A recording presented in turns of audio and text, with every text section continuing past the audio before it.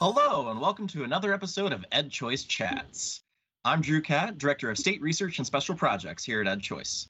Today, we're delving deeper into what the experts know about why and how families choose education settings for their kids with the team at Families Empowered, a Texas organization with a mission to help all families gain access to schools that work for them by informing parents of all of their options.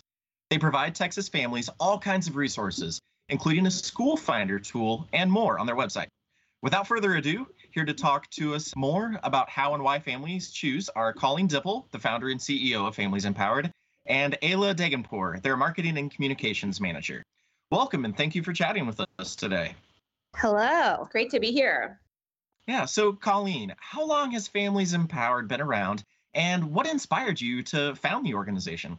So we've been serving families for 11 years. And honestly, it wasn't really a sort of a profound experience. It was sitting on a porch with some other parents and actually some charter school leaders and recognizing that there were lots of parents like us. I was a new parent at the time who were looking for schools and who were waitlisted at these very high performing charter schools we have in Texas. And I just asked a question, which is, so where do parents go when they're looking for a school, and what happens to families who get waitlisted at a school of their choice?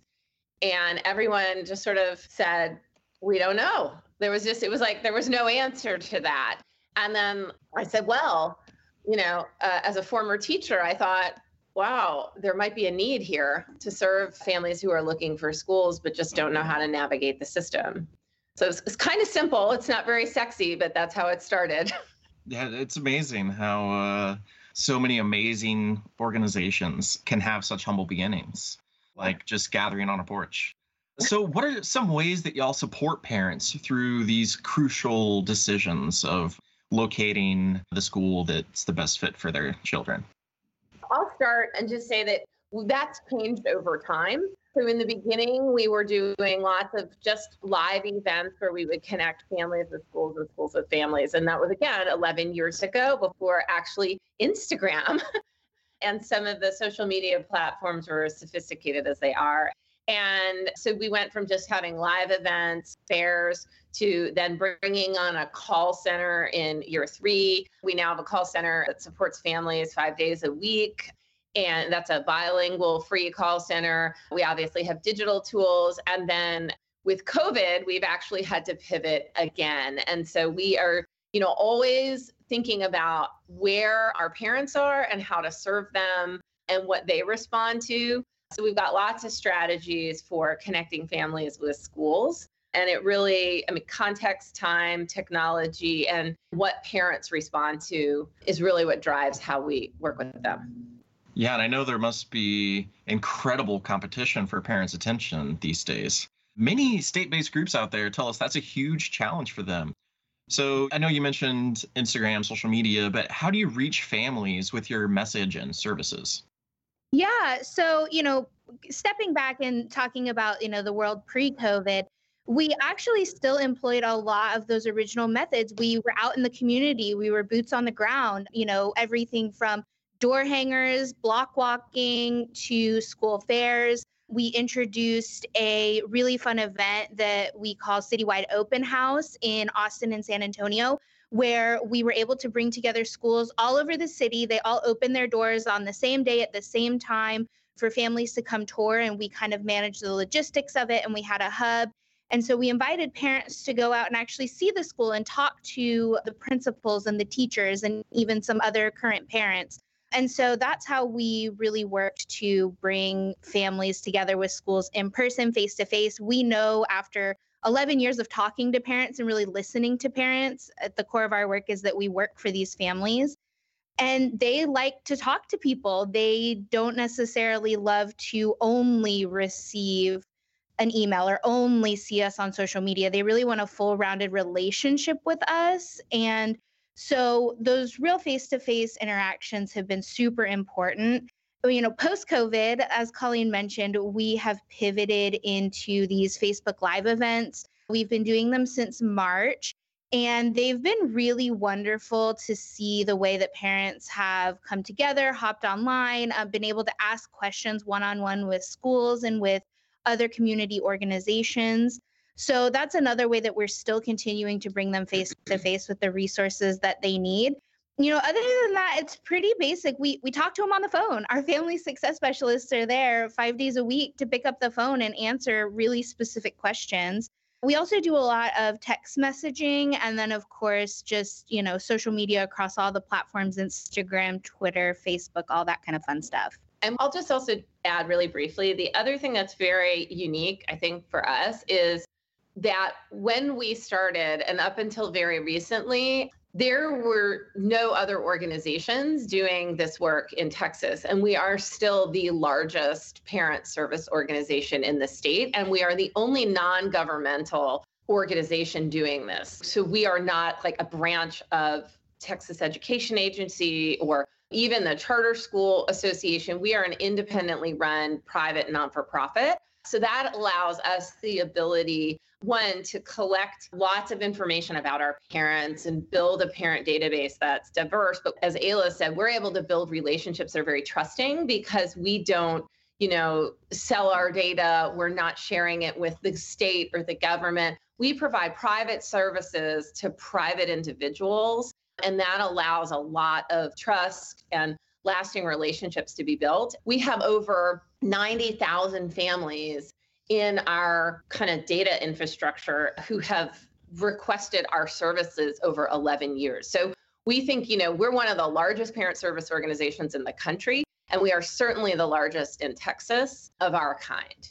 Wow. Yeah. And it's always heartening to see kind of a nonprofit fill a need that's out there that the public sector and the private sector aren't filling. So you talked about data.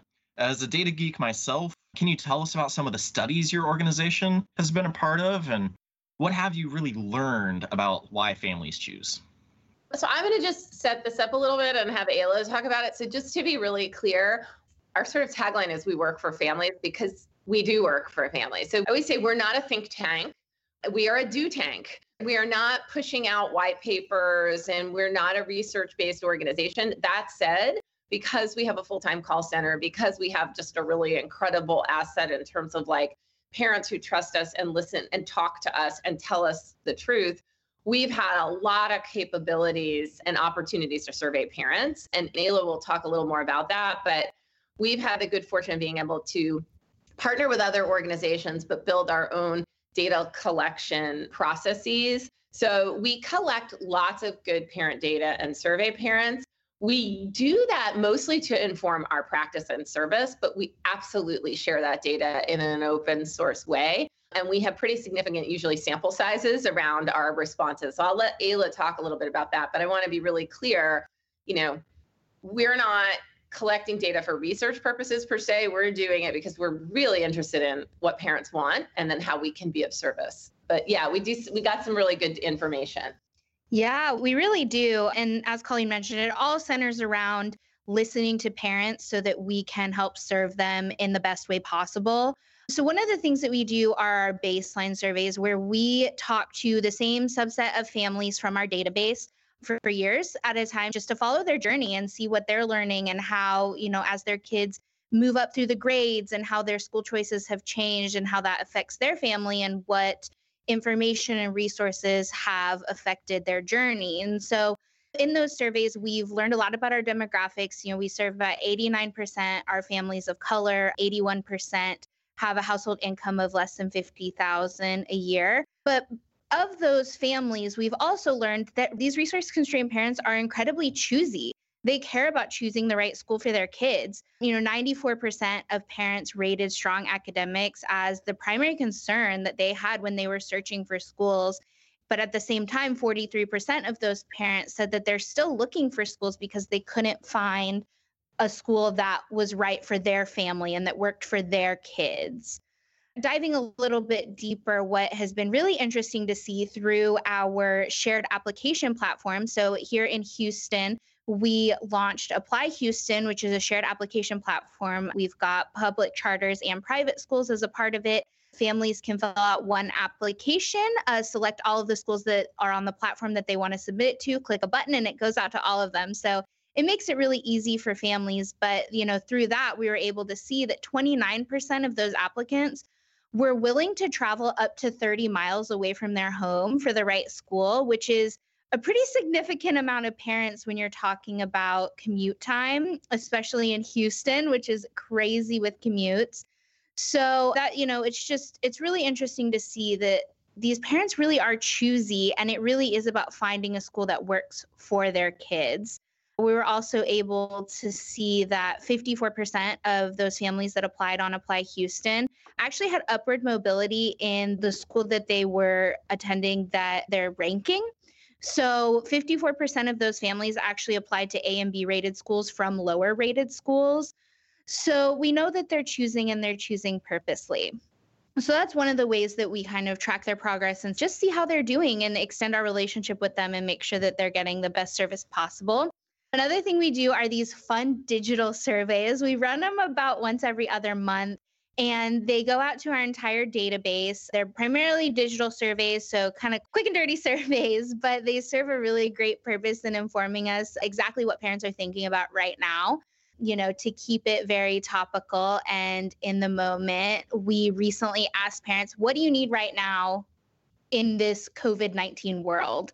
So we learned a lot about the services that they needed, but we also learned that a lot of parents are really worried about learning loss. 60% of the parents that filled out this digital survey told us that they were really concerned and wanted more information about special education resources. They felt that their kids who needed those resources just weren't getting them in this whole digital learning landscape. And 30% of parents actually told us that they still needed help finding information about schools for their kids, but not only for the next school year, also immediately. They were looking to potentially switch schools for their kids. And 30% is actually pretty significant when you're talking about, potential immediate move in schools. Going forward, we know parents want summer programming. 83% of parents said that they would take advantage of summer programming if it was available for their kiddos, but that they didn't require it just to go back to work. They actually want it and need it for their families. So it's just been really interesting to see the way that parents ask us what we can do to pivot and serve them as the world is kind of changing very rapidly around them.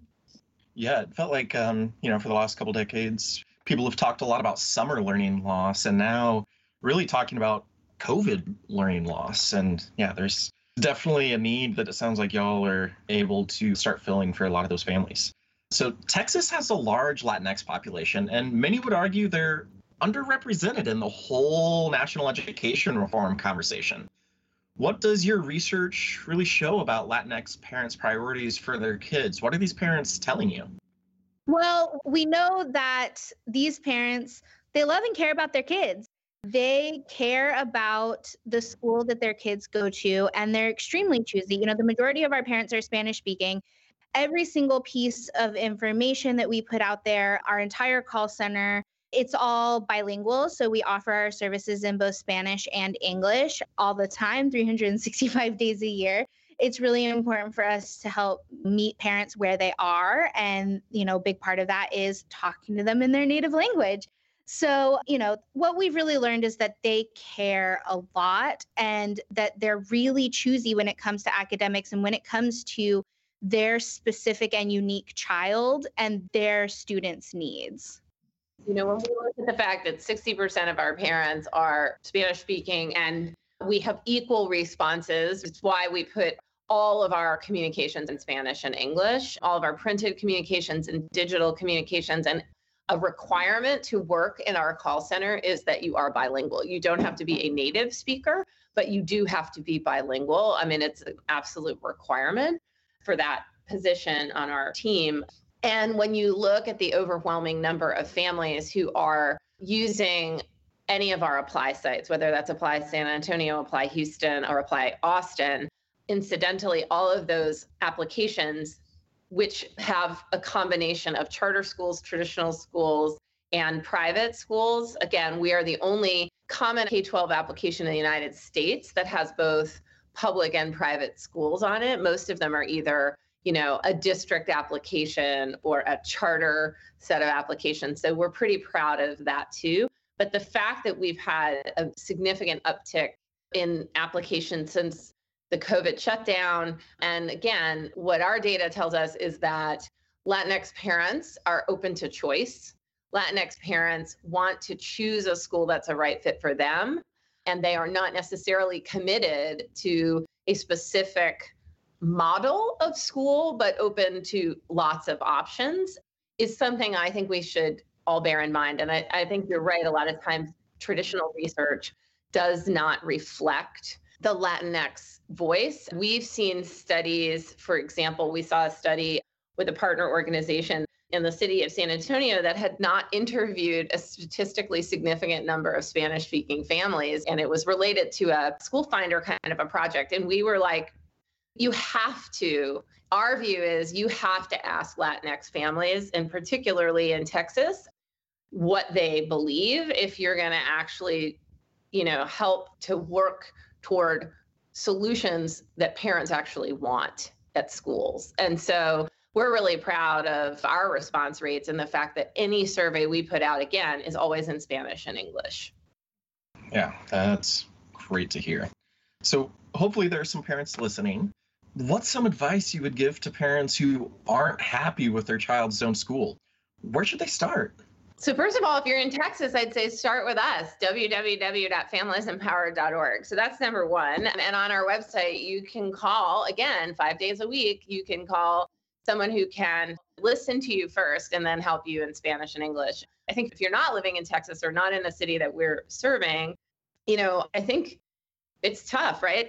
I think the first thing is, most families just assume the only options that they have, right, are their neighborhood schools. And quite frankly, if you're not happy with your neighborhood school, what you ought to be doing is, I hate to say it, but going online and talking to other parents. So if you don't have options, our advice is parents should work with other parents to demand better schools or more choices. And then parents need to be talking to their local elected leaders and essentially being super clear with them that about what it is that they want or don't want. But first and foremost, if you're not happy with your child's zone school, what's really tough is you probably need to just go on and Google like options in my neighborhood. If you're in Texas, come to us, familiesempowered.org. There are other organizations in other states that help families, and there are different versions of what we do. So in Louisiana, there's Ed Navigator. In Memphis, there's Memphis Lift. There are various organizations doing what we do. There's another organization, San Antonio, the San Antonio Charter Mom blog. So I would say going online, going on social media, but mostly, parents have a lot of power. It's their money and their kids. They're the most important people in this equation. And so our view is that the minute parents assume that power and start demanding options and start talking to each other, one would hope is the moment when schools start listening. Yeah, that is the true hope. So what are the most common challenges that you found Texas families encounter in the process of choosing a school? How would you go about helping them through? Sure. So I think the most common question and just general challenge is actually understanding the process of choosing a school, understanding how to do it. It's hard. It's really confusing. Here at Families Empowered, we took on a project, we take it on every year, where we sit down and we put into a spreadsheet all of the deadlines that you need to know as a parent to apply to a school of choice. And it takes us months. And we have people on our team with masters and PhDs who sit there and it's all that they do all day long. And it's hard. It's difficult. So as a parent, you've got kids, you've got work, you've got to get dinner on the table, you have extracurriculars. Taking on that challenge can seem insurmountable. It really can, because it's confusing. It just is. And so the way that we kind of help them through that is by doing the work that we do every day. We really are here to listen to parents, pick up the phone, give them these resources digitally and face-to-face when we can, so that we can compile all of those deadlines and application links and just general information about schools, so that if you've got a very specific question that applies to your kid, you can get a real answer from real people who are, quite frankly, unbiased. all we care about is teaching parents the rules of the game that in most cases they didn't know that they were playing.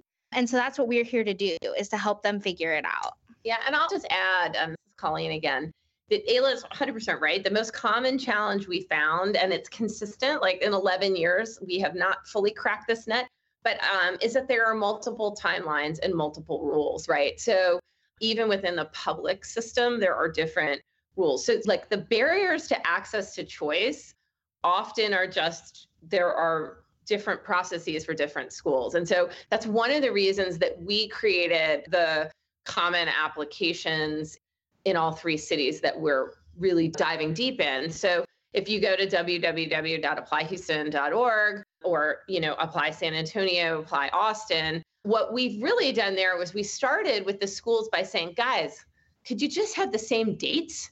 It's that simple. I mean, colleges seem to get this right. Like everybody sort of knows the college season. And even though, they're rolling admissions and wait lists and things like that, generally there's a season for this. So we started by saying, let's align dates. Let's actually have one set of questions. You're a data geek. It's mostly a data crosswalk. It's the same question over and over and over. And if I'm a parent and I'm only, I'm using a cell phone in between my shift, I don't have the luxury or the privilege of filling out 10 applications. So we just thought, why wouldn't we have one application that parents can send to multiple schools? If universities can do it, why can't we do this in the K-12 system? So we feel like that's created enormous efficiencies. It's created a lot of access and created an opportunity for some equity in access. And that was a big driver for us because this rules of the game, it seems very rigged. So when folks look at this, they say, well, this is a system that benefits the privileged. The answer is that's true, right? And the solutions aren't rocket science solutions. There's just not really a lot of political will to do much about it. So we're really proud of the schools that participated in all of those apply sites. These are people who are fully, truly committed to equity and access. And I think they deserve really a lot of credit because no one's forced to participate in our state. And these are schools that willingly said, you know what, we'll level the playing field by participating. And so we're really proud to have been able to convene them and to, again, convene not for talking, but for actually doing action on the part of families. Yeah, and it's so great that you really have representation from all school types, kind of like you mentioned, unlike a lot of almost all other common applications kind of leave out at least one or two of the schooling sectors. So before we wrap up, are there any upcoming projects we should look out for? Anything you'd like to add? And most importantly, how can everyone interact with y'all online other than going to the website you already mentioned? So what's really exciting is for 11 years, we've been serving and listening parents. And one area is that we have just, again, we kept running into these barriers with parents who are just totally frustrated, right? There are not enough quality options. People are not listening to them. And so we're really excited because we asked, or this is a survey question, we asked a significant number of parents whether or not they wanted to be more actively involved to advocate for better school options. And 59% of the parents that we surveyed indicated that they want to advocate, they want to be actively engaged to advocate for positive change in their schools and communities. And so we're going to spend a lot of time this year really working on, first of all, identifying the parents who have the interest and time and want to be actively engaged in building advocacy opportunities in their communities, providing a platform for them to share their stories and their voice and taking the lead. And we're really excited to partner with other organizations to provide opportunities for elected leaders, local community leaders to hear directly from parents. So that's a really big kind of new project for us that we're planning on working on in the coming year. And we're pretty excited about it. So there'll be more to come on that. Maybe we can do another podcast with you in a year with an update on that. How about that? Yeah, it sounds great. Well, I think that about does it. So thank you so much for joining me, Colleen and Ayla. Yeah, thanks for having us. To stay updated on the latest school choice research, legislative news, and more, please remember to subscribe to our EdChoice Chats podcasts wherever you get your podcasts for more of our coverage of new school choice research, education reform policy chats, and more.